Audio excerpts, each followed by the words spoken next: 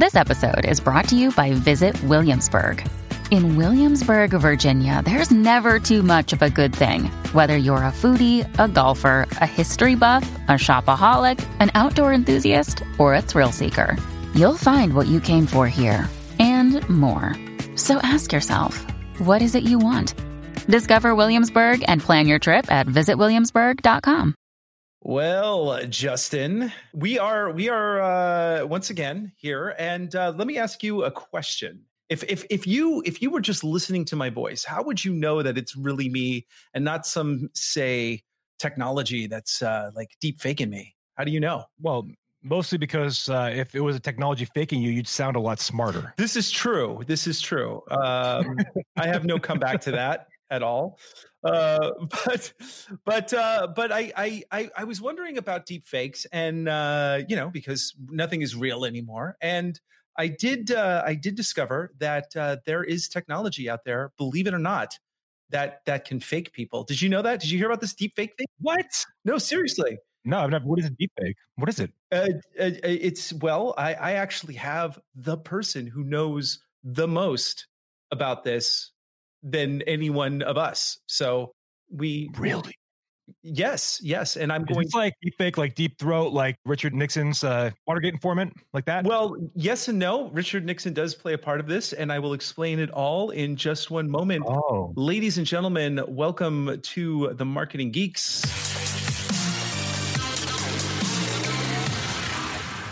Marketing Geeks. Yes, ladies and gentlemen, I want to thank you so much for being part of the Marketing Geeks. Thank you.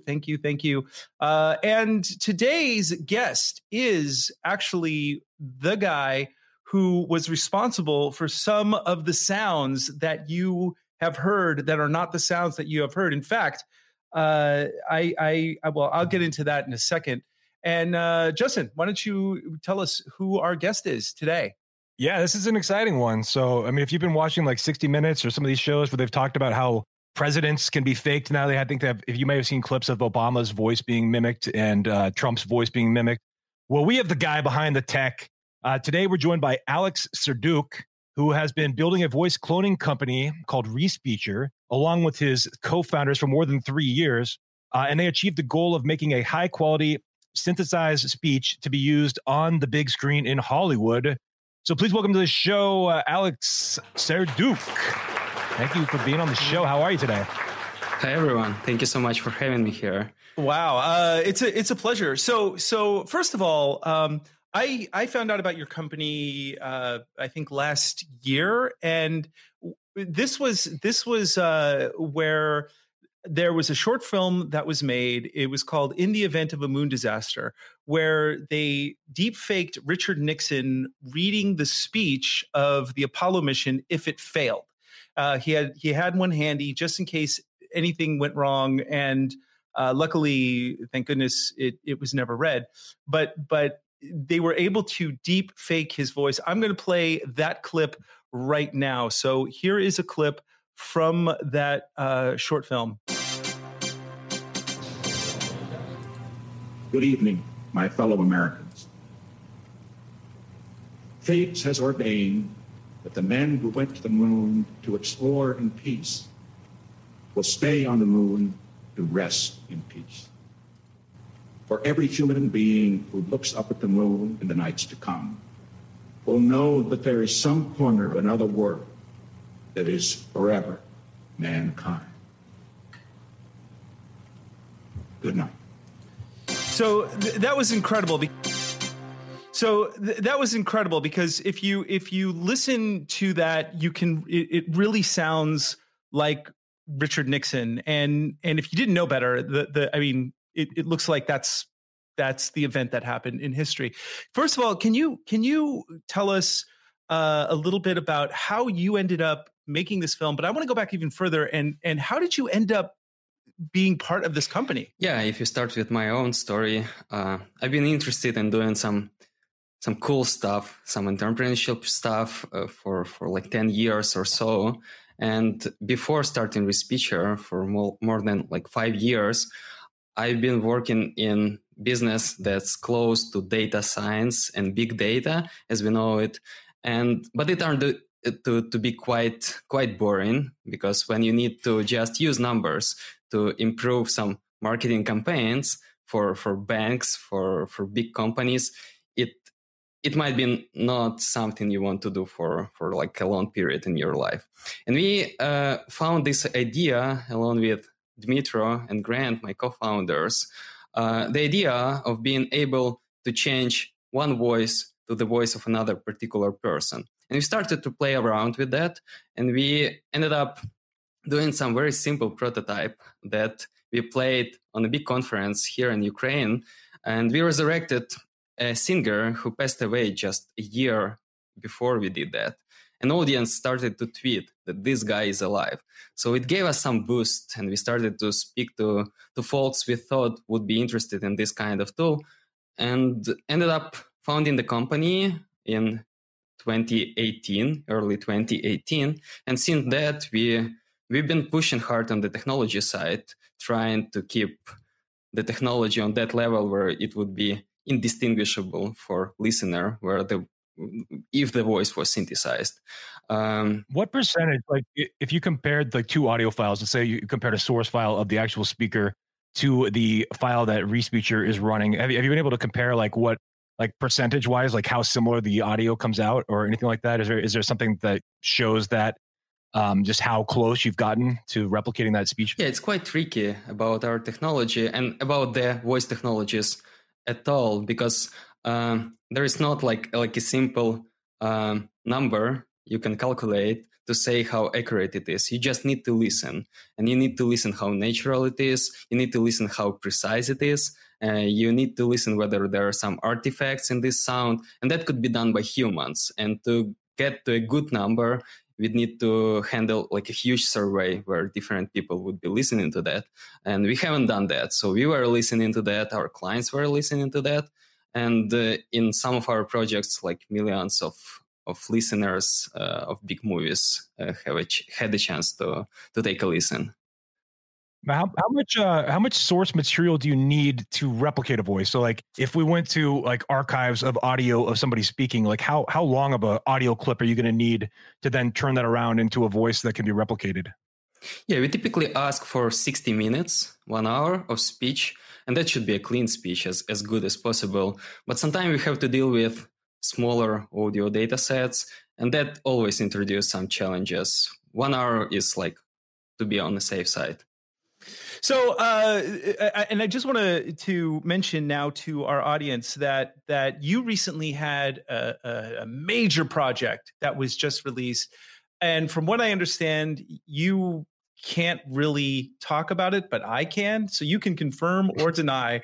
But if you have seen The Mandalorian, there's a giant surprise at the end when a certain hero shows up and says a bit of dialogue, and that is the voice, but not the actor. And this was your technology that actually they used to make this come to life. Is this correct?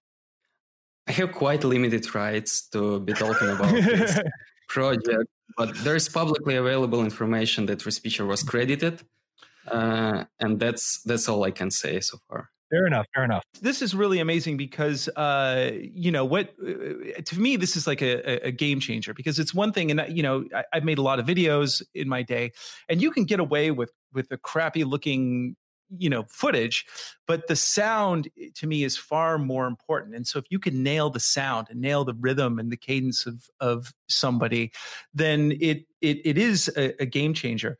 So I want to just go back a little bit and ask you, how did you, like, why of all the things that you could have found, pursued, why was this the thing that you pursued to do deep fake audio?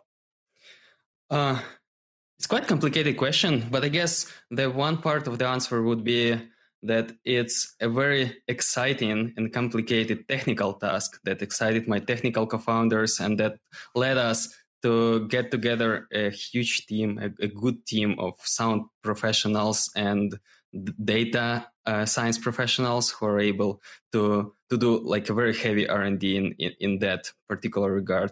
But also it's it's somehow a game changer in content creation. It's a game changer in the way how we humans were using our voice for ages. So that's quite exciting from the point of view of adopting some new advances of technology to multiple markets, not just content creation. Yeah, I mean, we talk a lot about deepfakes on the show, but there's a few things that I found really interesting. First of all, the way that you and I connected was through LinkedIn, because you're one of the chief people behind the technology, but also you're doing the marketing. So how are you marketing this product, and how, like, to get somebody to actually purchase from you? I mean, it's one thing to have, say, a famous Jedi show up on screen, and then, they don't want you to really talk about it. But it's another thing to actually use it from a more practical purpose, because it's not like, I mean, obviously you're going to get a lot more work through this, but what are the things that you are reaching out to people? How did you reach out to me, and how are you marketing this to the general public? So what we're actually doing here at Respeecher, we do B2B marketing, and it's not like a huge marketing strategy behind that, because technology is quite heavy, and we have to be targeting on high profile projects and enterprise level projects where there is a budget behind that, so it can accommodate our technology to be a part of it. We do some cold reach out, and we use LinkedIn for that. We use email for that. That's not the biggest part of what's going on in terms of leads. I guess we do put a lot of efforts to educate society about our technology, and educate sound professional folks, producers, directors, that this type of technology already exists, because we have to deal with adoption curve. And most of the folks, while we are in the very beginning of the adoption curve, they don't know that it's possible to replicate someone's voice where it would be indistinguishable for a listener. So what are some of the other use cases for this? Like, I mean, we've talked about using it in Hollywood. It can be done to bring people back to life, like a musician or an actor or famous actress. But what are some other use cases? I guess you were mentioning kind of content production. So is that like it could read the blogs for you?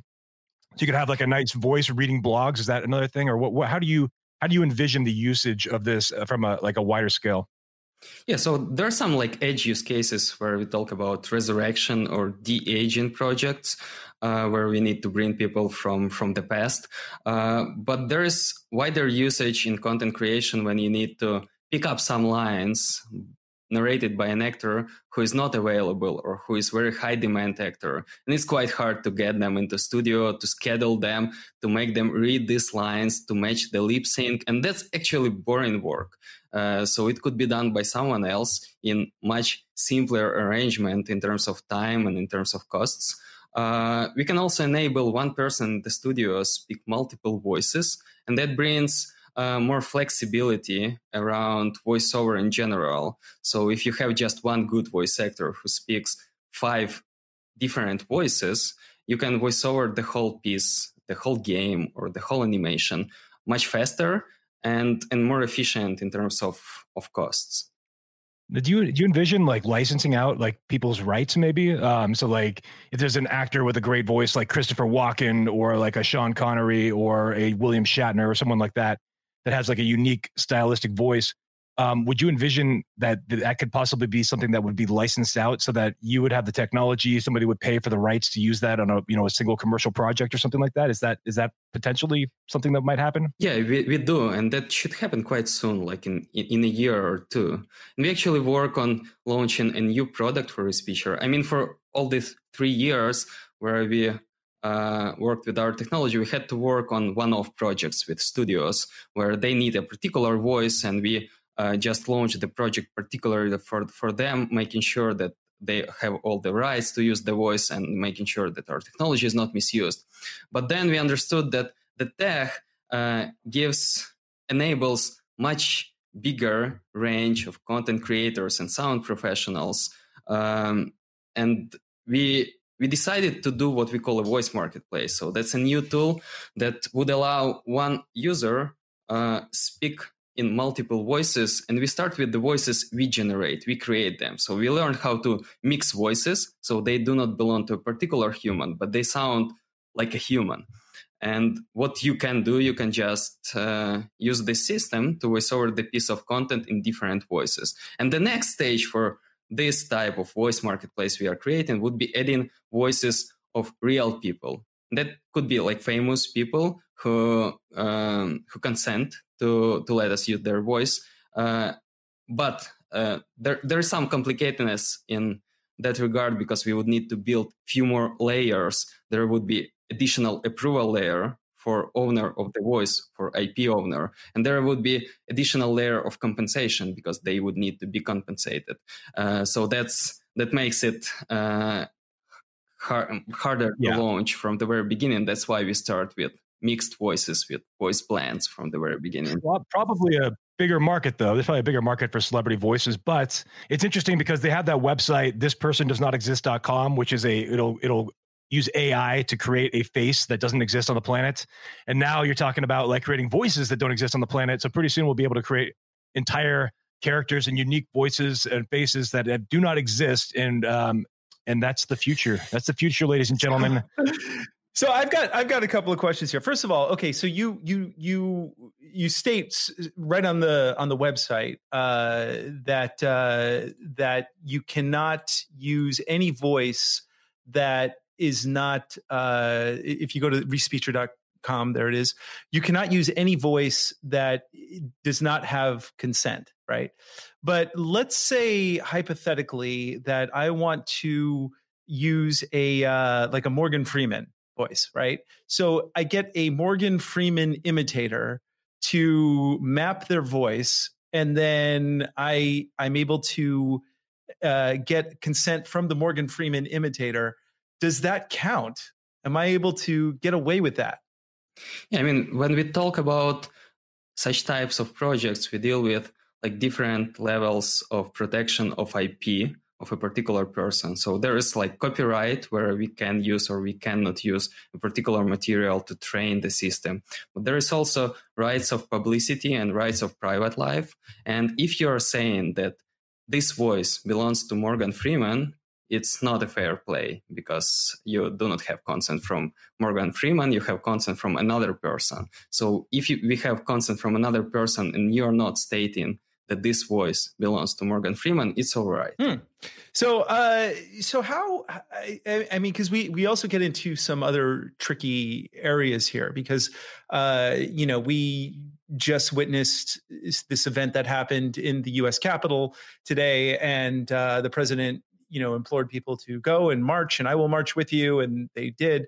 And so what would happen if this technology gets into the wrong hands? Because right now you have the technology, but somewhere there are people who are also making this type of technology.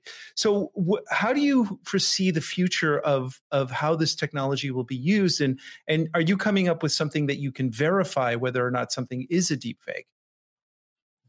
Yeah, so it would obviously fall in wrong hands at some point, because people develop technologies and technologies become better and better. To make sure that we are prepared and we are protected to some extent from the threats that such technologies can bring, there are a few ways we can do things. We can educate society that these technologies exist. We can develop detecting algorithms for our particular technology, so we can easily tell respeecher generated content from non-respeecher generated content. But also there is an engine that should detect deepfake content better, should be developed by huge companies that own content and that own spread of the content, like Facebook or Microsoft, where and we are happy to be a part of that. We are happy to provide all the data sets we can generate to make these deepfake detectors better. But we still need to think about this technology as not something brand new, because we can compare that to printing press. And when printing press appeared, everyone believed to everything that was typed, right? That was printed. And now it's not the case. When TV appeared, everyone were believing to what's being said there. Now it's not the case. And even if you look much earlier, we can say that rumors are like deepfakes, because people were used to say not truth, not a trust. And in that regard, that just all about how we deal with information and how we treat information we receive. So we need to put more efforts in educating the society about threats of deepfakes. Yeah, I mean, that's really the moral issue in a big way, because we're moving into this realm of not being able to tell what is real anymore. If what is real, what is fake. It used to be that the recording, the tapes would tell all, or the video would show that this is really happening. It's hard to trust anything, and that's I feel one of the problems, especially in politics, is that there's this apathy of like, well, it's just fake news. You don't know what to believe anymore. And so, you on the one hand, you have, and I agree with you, it's, you just have a tool. It's how you use the tool that really depends on whether or not it's good or bad.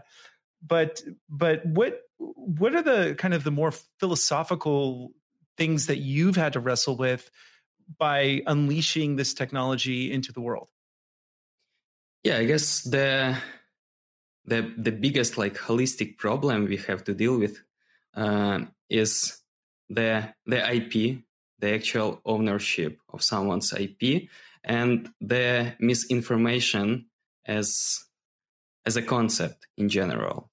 And with the second one, we can fight. The first one is protected to some extent, and it's actually protected well. So if people use someone's identity to say something or to do something that this particular person never did, that would be prosecuted. So it's not legal. Yeah, but how do you do that also if you're, because right now you're in a different country, right? And so am I, and so is Justin. So how would that be pursued? Or if it's just like somebody creates a deep fake that's just released onto like 8chan, or there's trolls who are just causing mayhem with it. Like, how do you put the genie back in the bottle, or can you? I lost you for a second. Can you say it again? Yeah, I said, how do you put the genie back in the bottle if you have somebody who's like a troll who's just putting something out onto like 8chan and just creating mayhem with the technology? Like, yes, in an ideal world, there's rules and laws that protect individuals, but where we're living in a world where there's a lot of people who are nefarious actors. How do you deal with that? Yeah, I would say that genie is out of the bottle for quite a long time, and it's not just about deepfake technologies. It's just about lie as a general concept, and deepfake technology is just one tool that could be used for lying, right? So we should treat it like one additional tool, and we should try to control it to the extent that society can control it. But also we should understand the environment around us, the media around us, through skepticism. We should think whether it's real or not, and that's what we can do. Yeah. So I have a question about the way that these are recorded. So, do you have a voice actor first that's mapping it out with certain like inflection, and then you're kind of mapping the other person's voice on top of that? So you have like someone that reads it, does the proper inflections, things like that, or are you generating those inflections based on what's typed and is using some kind of machine learning? How does that work when you're creating like speech? Is it more machine learning, or is it more of like mapping over somebody else's voice? There are two types of technologies which you can use for synthesized speech. The first type is text-to-speech technologies, and there are many of them when the speech is generated from text. It's handy, it's fast, but it has some obvious limitations, like it doesn't sound natural, and it doesn't know where to take emotions from. Our technology is speech-to-speech, so it's like subdomain for that text. And what we basically do, we compare two voices, two timbres, and our technology learns what's the difference between these two voices. And then it can convert speech of one person to the speech of another person. And what it does, it just changes the timbre. It takes all the emotional information from speaker, from human. And that means that if you want someone to act in the voice of a particular person, this someone, source actor for us, should perform in the way as this particular person would be performing, like say the stuff in the same pace, use the same like language, use same emphases, all this kind of stuff. So if you do like Christopher Walken, you've got to do the same cadence as Christopher Walken because the deep fake technology, the respeecher will not be able to reproduce that. But so you'll have to have somebody who understands how the rhythm of somebody talks first, right? So you're giving impersonators a newfound employment opportunity, is what you're saying. Yeah, basically they should impersonate the way of speaking, and that's it. And we take care of the voice itself. So, and generally, you said you need about 60 minutes worth of content. Once that's uploaded, then how long does it take to actually map out that particular voice, the voice recognition technology so it can be used by someone else? Yeah, so we basically need two voices. We need voice of a target person, someone you try to impersonate, and voice of a source actor who would be driving this voice. And once we have all this data, we need to clean it up. We need to split it, do all this data prep. And it takes from a day to 7 days, depending on the complexity of the data. And after that, we start training. And current model we use, it takes from 2 to 3 weeks to train, to understand this difference between voices. And only after that, it's ready to do conversions itself. Wow. And conversions are being done faster, much faster. So it takes like minutes to convert a single line. However, it's quite far from real time, as you can tell. So, and are you currently in R&D to make that, speed up that process, or is it something that is still, you're limited by the technology, by the computers themselves? It's not about the limitation of computer power. So adding more GPUs would not make it work faster. But we do have a bunch of R&D streams to speedify it in terms of training and in terms of inference. And on the inference side, we actually have some prototypes that work below the second, so it can work fast. However, we have to deal with the problem of robustness because our tech can do some mistakes, and that would be like small pronunciation errors. But these errors are not acceptable when you speak online, when you change your voice online. And that's why we need to solve this problem first. And then we are almost ready to go to real time on the inference part. But training would still take some time. So right now as a company, is most of your revenue coming from like these Hollywood projects? Or how is your company making money right now? Is it like mostly seeking out like those type of projects, not to get into specifics, but like what type of clients are kind of keeping your business afloat? Yeah, so these are film studios that create films, feature films, documentaries. These are animation studios that do voiceover, video game companies. They also do voiceover. There are dubbing companies. We simplify some processes for them. And so far, this is like content creators we are focused on. There are a few marketing agencies we start to work with on a few exciting projects, but they are also fall into this bucket of content creators. With the new tool, with the voice marketplace, we want to cover wider range of users, and that would be not just B-level users, where it's like big studios. It could be indie game developer who can voice over the whole game using their own voice, just change it to multiple voices from the system. That's so cool. Yeah. So this was one of the things I wanted to that kind of got me interested in this, because I'm working on some podcast projects right now, and I was thinking, well, I might have to hire some voice actors, and maybe.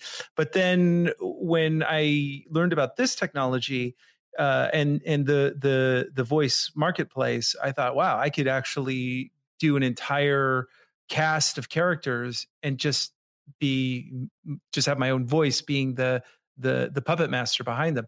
Can you explain a little bit about the marketplace concept and how you're putting it together, how it's going to be available, kind of what the use cases are for that specific type of thing? Yeah, so the voice marketplace uses the same technology under the hood. There are one big limitation: we do not let users introduce new target voices to the technology, because that's the way how we protect our technology from any possible misuse. So we have some voices that are pre-trained that we created, and also soon we will be adding more and more voices in more languages, and even some voices that do belong to people, as we talked earlier.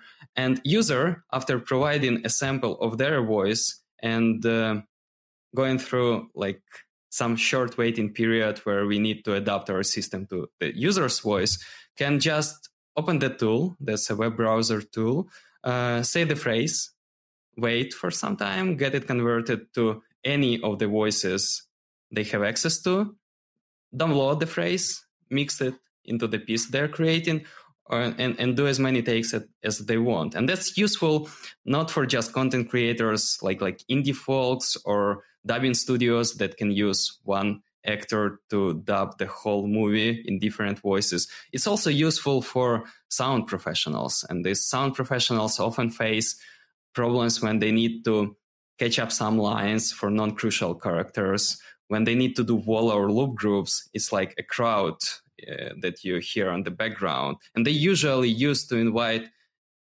people to the studio and record this stuff. But now they can just record different phrases, get it converted to different voices, and put it on background just in 1 hour in the studio, being done by one man. Is that marketplace live right now? It's currently in private beta, and we have private beta testers from both buckets. So there are some indie developers and there are some sound professionals. We are collecting feedback, and we will be doing that for a few more weeks. And after that, we see what feedback like, and there is like some bug reports. We need to fix some stuff. And we hope to go live with the voice marketplace in February. So what's going to be the price point on that? If somebody wanted to sign up and be able to utilize those different voices, how many different voices do they have access to? And what are you charging for that? Yeah, they would have access on the initial stage to a dozen of voices at least. So we run beta with 10 voices. And pricing structure would be subscription based. So it would be like monthly payment. We don't know what limits we need to put there in terms of pricing. And that's like a question we ask our beta testers, how they use that, what load they put on our system. But in general, that would be comparable to some professional sound tools people are used to use in studios. So it would fall somewhere in between like $100 to $1,000 per month for single subscription. Yeah, it's. I mean, I could see so many use cases for that, especially like an indie developer doing different types of audio projects. And of course, if I wanted to train my own voice, then that would be a lot more. Have you done your own voice? Do you have a sound profile of your own voice that somebody can deepfake?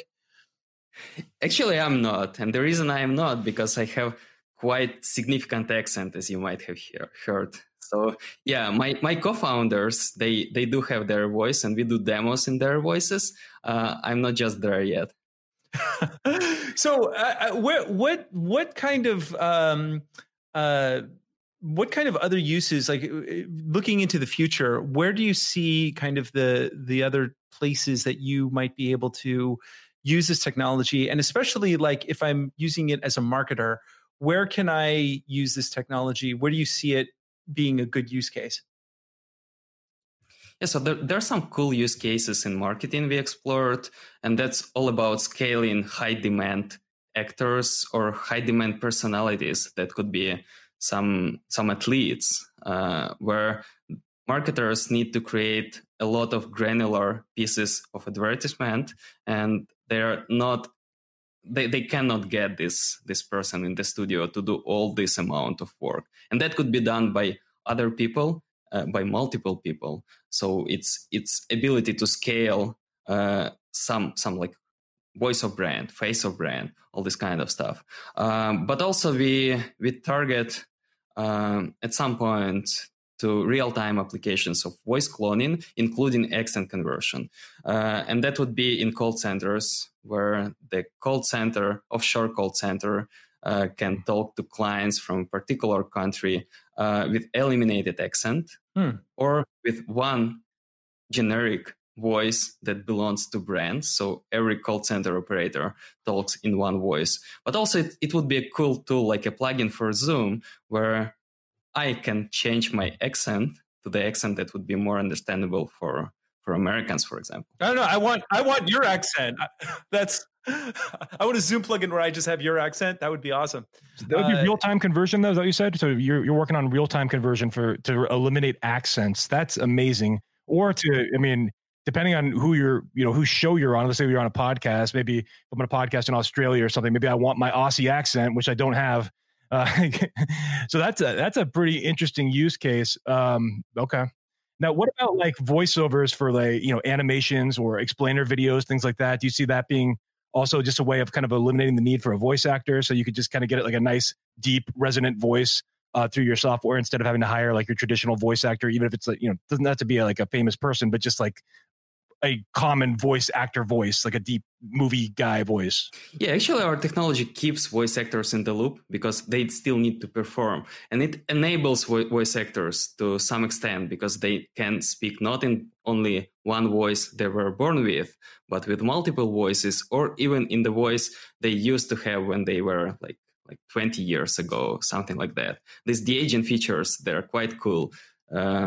So yeah, it's just changing the way how people were doing voiceover for many years, eliminating some significant problems of getting a particular person in a particular place in the front of microphone to do some work. So we can scale voices and we can get more flexibility in voiceover. And that applies to the whole content creation industry. It's almost like wearing a voice outfit, like you're wearing a voice suit when you, like a voice costume, if you will. Yeah. I had a question going back. Andros asked you a while ago about like how you were marketing some of this stuff, but I'm curious, like, when you were marketing to the Hollywood studios and that industry in specific, were you having to do cold outreach to them? Were they finding you because you were featured in like, various high profile outlets like magazines or things like that? Or how did you get your name out to like big studios as a smaller kind of startup company to get that break, to kind of get a breakthrough where you get to be involved in a major project? Yeah, it's partly cold outreach that actually works. I mean, people know that great technologies are being created all over the world. So people are quite open about exploring new technologies. But also that's about bringing professional community attention to the existence of such technologies. So we did demos for biggest sound society in Hollywood, MPSC. We did the same demo for AMPS, that's Audio Society in Europe. We are planning to do more of that. We were part of some festivals. We were appearing at some conferences where we talked about technology, and then some leads appeared. Also, it helps to get more credibility in this market. It helps to get in credits of some movies and put some logos on the website. It's not that easy with big Hollywood studios, as you might imagine. It's a long process, but it's worth doing that because this kind of credibility helps market it better. Also, ReSpeecher was a part of a big American accelerator called Techstars, and that was joint program with Comcast and BC Universal. We went through previous year, and that helped us too. Now, were you doing cold email or cold calling when you did the outreach? And then were you then like linking to footage of your of being at those different conferences and like being on stage and your demonstrations? Were you linking to that as social proof, or like what did the cold outreach kind of look like when you reached out to these studios? It's more texting. It's more just sending a short demo of our technology you can see on our website, and usually people catch up with that because they see that someone can speak in the voice of another person, and it sounds very natural, unlike they heard in many text-to-speech outputs. Awesome. Yeah. I mean, that's one of the things that I found so interesting about the whole project, especially if you go onto the website, which is respeecher.com. And I have it up here. You can actually see a demo of it, and I guess it's one of your. I'm not sure if it's one of your founders, but he shows how he speaks in his original voice, and then it's mapped to Obama's voice, and it's uncanny. I mean, the way that it works is absolutely. You would never know if you called somebody with this voice as Obama, they would really think that Obama was calling them. So I think of a lot of great practical jokes I can play on Mike Pence right now, which would be fantastic. We don't want the technology in the wrong hands, Andres. Well, give it to me, and that won't happen if you don't. So moving forward into the future, because you just had this huge project that you can't talk about, but there was a Jedi involved in a TV show that was on a huge streaming channel. That's all I can say. And it may have involved a Mandalorian something. It could be a woman DeLorean. We don't know. Yeah, but so moving forward, what other kind of projects do you see kind of coming into your orbit? Yeah, so we're actually doing something cool right now, which involves resurrection of the voice of a famous person. And hopefully I would be able to share some news in February regarding this project when it goes air. We have some projects on animation side, and there are like different use cases of our technology. So you can use Respeecher for voiceover in storyboards in much easier way, where you can just voiceover it in different voices to get more feelings on how this storyboard in animation sounds and make better decisions based on that. We are doing something in documentary field, and there are quite a few projects in documentaries because the use cases are obvious. There is a huge trend that goes right now with all these VTubers or virtual influencers that would be like creatures, like humans that do not exist, right? So they're being drawn, and they need to have voice, and they need to have one voice that would stay with them for a while. And we can create that voice, and we are actually doing some stuff in that direction too. We do start working with gaming studios. And that's the same use case, voiceover for games, which is quite cool because they need a lot of voiceover, and it's much more than in films. And in cases when they need particular voice or high demand voice, they face much more challenges compared to film studios. That's really cool. I think gaming is a great industry to get involved with your tech. I did want to also kind of ask about bringing it back to marketing one last time, because you have the marketplace, which is going to be coming live in the next few months, most likely. And what do you, for that type of marketing, that's a little bit different. You're going to a broader audience. Are you focusing, I know you're doing this podcast interview, which is probably the best decision you've ever made in your life. Hands down. Yeah. And, but how else, besides being on the Marketing Geeks podcast, are you kind of bringing awareness to this topic? Are you writing articles? Are you getting featured in top magazines? Are you doing TV time? Are you still doing conferences, like that kind of stuff? Yeah, so we basically talk to our users, because over this time, over these 3 years, we had managed to meet a lot of people from both like sound professional and content creation side. And majority of these people were not involved in the projects with us. And most of them had some significant budget limitations because it did not worth it to use Respeecher for their particular usage. And Voice Marketplace can cover many of these use cases. So what we are doing right now, we are bringing conversations with these people back. We are telling them that we are releasing this new tool they were asking for a long time. And I guess for like half a year, we would be growing with Voice Marketplace organically, because there are some technology catch-ups we need to do. We need to make it stable. We need to make it be able to handle big load, as well as we need to add voices. And adding voices takes time, especially in different languages. So we need to collect these voices. We need to get permissions. We need to mix the voice blends that audience requires. So that would be an ongoing process. And marketing would start a bit later, because for the launch, I guess we have enough subscription list. We are growing that, but we are not doing some crazy marketing on Voice Marketplace yet. Makes sense. What have you found any uses that somebody's used that has surprised you at all, that you didn't expect that someone would actually use your technology for a certain type of project? Yeah, it's an interesting question. I mean, people try to sing with our technology, and sometimes it can do some weird results, especially if it wasn't trained on singing, and it could sound very funny. Another good example of using our technology in quite different way would be using artifacts. And we need to understand that what we do here at Respeecher, in our R&D team, we play around with different ideas, how to make our technology better in various ways. And this is like heavy R&D. 99% of ideas go to trash because they produce not the result we want to achieve, like better sound, better speaker identity, easier way to create that. But we found out that for some people that create sounds, our artifacts could be gold, because they need to make Stone speak. And that's cool use case, because how Stone can speak in animation. So they need to imagine that.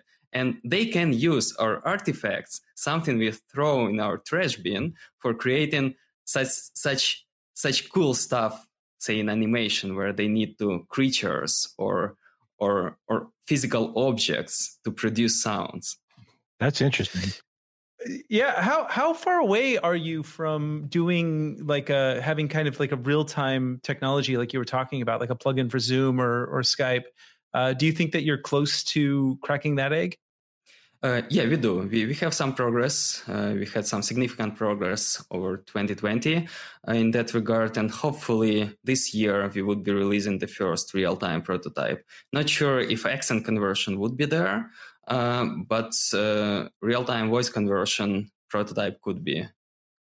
Yeah, I mean, the accent conversion thing really I find very interesting, because when there's especially in America, there's so many racist people that if they call the call center and they suddenly get someone in India, they go bananas, right? And if that you like selling it to like an IBM, for instance, where they can outsource entire call centers to other places that people may have accents, but they don't do it because of customer service issues. I mean, you can kind of shake up entire industries with this. Have you thought about that type of thing and what might happen? We not just thought, we keep that in mind constantly. We just try to catch up with the technology. And that's great usage of our technology, because we change the balance. We give to countries that provide these services like India or Philippines more power, and we give more money to them, and that's fair. And they can speak good English. I mean, they can speak very right English. The issue could be just an accent that for some reason is anticipated in the bad way, and that could be fixed using technology, and that's great. Yeah, and people get insecurities around their accent too, and they, like, for example, I've known people that choose not to become public speakers because the accent is too much. They've had negative reactions to it. So this actually opens the door for those type of people to have a second chance at becoming like a public speaker or a public figure that's more widely accepted in America. Unfortunately, that's kind of our culture is right now, that if you have a heavy accent and people have trouble understanding it, then it's kind of viewed in a way that's not going to be beneficial to you growing an audience. And I think this is a pretty interesting thing. It also could be met with some backlash, as far as like whitewashing and things like that. You might hear like those kind of terms thrown around too. I would imagine that would eventually come into the conversation. But it's I really think that has a lot of potential for psychological benefits for people, and like you mentioned before, just opening up a whole new potential industry. Or like if you're outsourcing, it's just like making it like an American call center, and just playing because of people's natural biases. You're eliminating those. Yeah, exactly. And also there are many cases when people all around the world, they have health problem when they lost their voice to some extent, or their voice just doesn't sound for some reason, but they can speak, and that could be solved using technology, and that's great use case for our technology too. Yeah, for sure.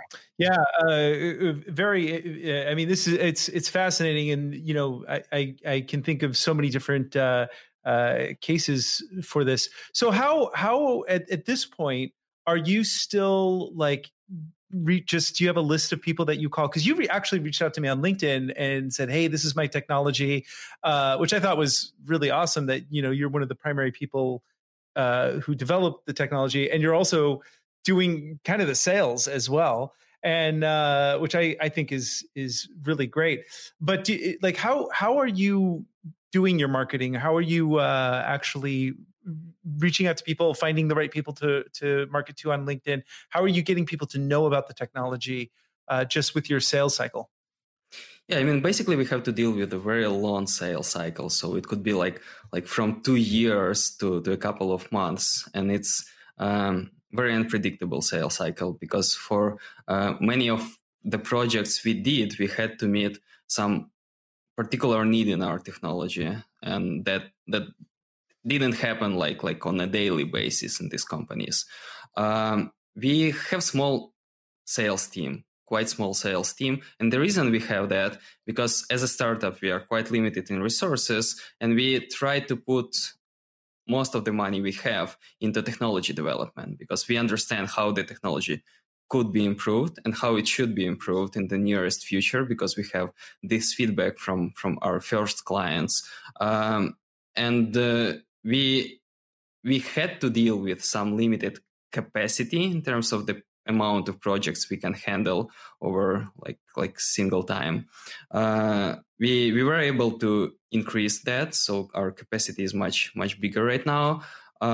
And we are growing our sales team. And at this point, we have a representative in LA. We have someone in Latin America as our representative.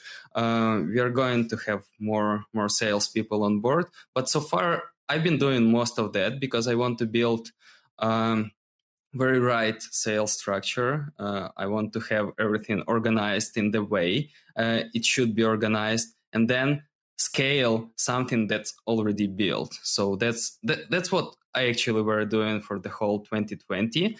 And I've been talking to most of clients, and that brings a lot of very valuable information for early stage startup when you develop something, when you are not just selling, but you also learn from your clients on a daily basis.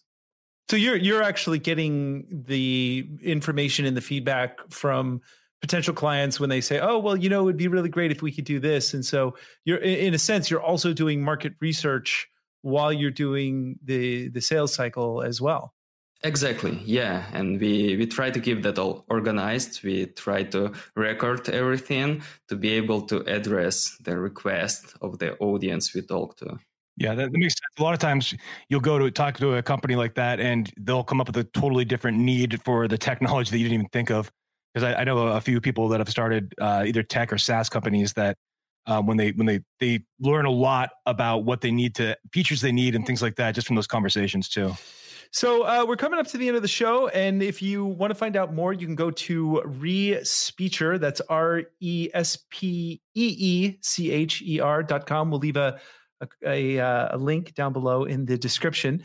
And you can learn more about it and the voice marketplace, which they're about to launch. But before we end the show, we always like to ask our guests one thing specifically. And since we are the marketing geeks, and we want to find out, I mean, you've got a pretty geeky technology that you're running here, but when you're not doing this, what are you geeky about right now? It could be like a movie, TV show, comic book, music, hobby. What is the thing that you are most geeked out about right at this moment? Yeah, I guess right now I came to the point where I feel some physical limitations because I work all the time, so I need to be more focused on my health. And I'm geeky about how I sleep, so I try to make it as best as I can. And do you have any techniques that you're using, or do you just get to bed early? Do you smoke a J and then drink a glass of wine and go to bed? That's what works for me. Yeah, it actually took some time for me to make myself not to keep my cell phone close to me when I sleep. And when I wake up, that's also important. And also what helped, not to eat at least like 4 hours before you go to sleep. So that's what I found helpful. Or after midnight if you're a gremlin. I've tried that cell phone trick, and I have not made it there yet. Trying to keep that cell phone away from me at night, but usually it's within like 6 inches of me every day. So yeah, I actually started putting my cell phone out of the room as well, and believe it or not, it actually helps. I am so honored, Alex Serduch. Thank you so much for being on the show. We really, really appreciate it, and good luck with the technology. I think you're going to do super well. And when you finally become a millionaire, come visit me in the Netherlands, man. Where else can we find you? Where else can we find you besides Respeecher? Can we follow you on social media? Anywhere else that they can follow you? Yeah, absolutely. On LinkedIn, that's the main sales channel. So we'll link to your LinkedIn in the show description. So if you're listening to the podcast, go to the show notes, and we'll have a link to his LinkedIn subscription and to the Respeecher website. Yeah, very good. And with that, we're going to sign off of this live stream, but definitely check out the technology. Thank you so much again for being on the show. Just hang on real quick, and then we'll talk to you soon. Signing off. Well, I feel like maybe I'm a deep fake after that.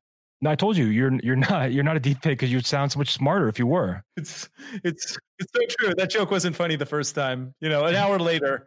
I had to come back to it to make it funny. Nice callback. Almost landed on the second go. You're like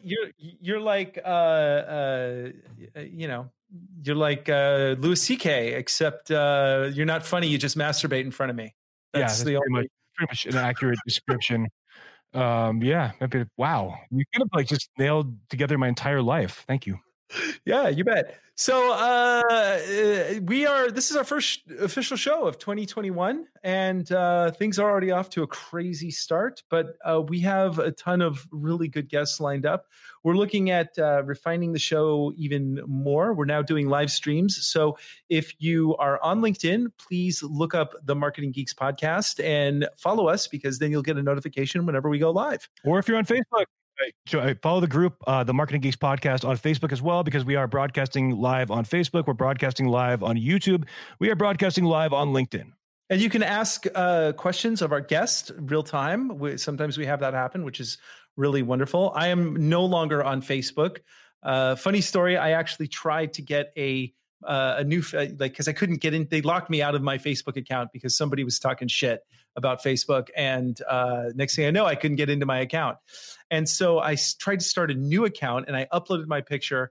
And as soon as I did, it sent me a notice saying, we cannot open your account due to community standards.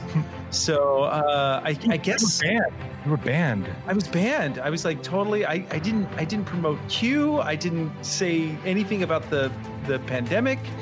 I just talk shit about Mark Zuckerberg. That's all. And their facial recognition technology found you and was like, no, you're not coming back, buddy. Not that guy. I should just use a picture from this person. Does not exist. You need to shave your beard and do some weird stuff to fool the facial recognition tech. I don't know. How do you fool that? You have to wear a mirror on your face. I don't know. I want to wear a mask of your face on my face, and then use a deep fake audio of your voice.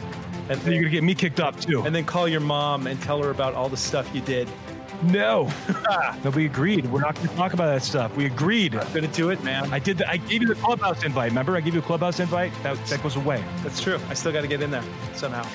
So, ladies and gentlemen, we're the Marketing Geeks. Thank you so much for listening, and leave a comment. Follow us on Clubhouse at Justin Womack and at Andros. That's right. I got to and Andros gets to log in. I do.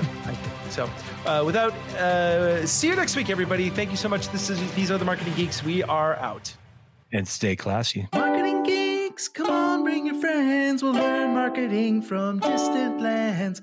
Andre Sturgeon and Justin Womack. The fun will never end. It's Marketing Geeks. Marketing Geeks.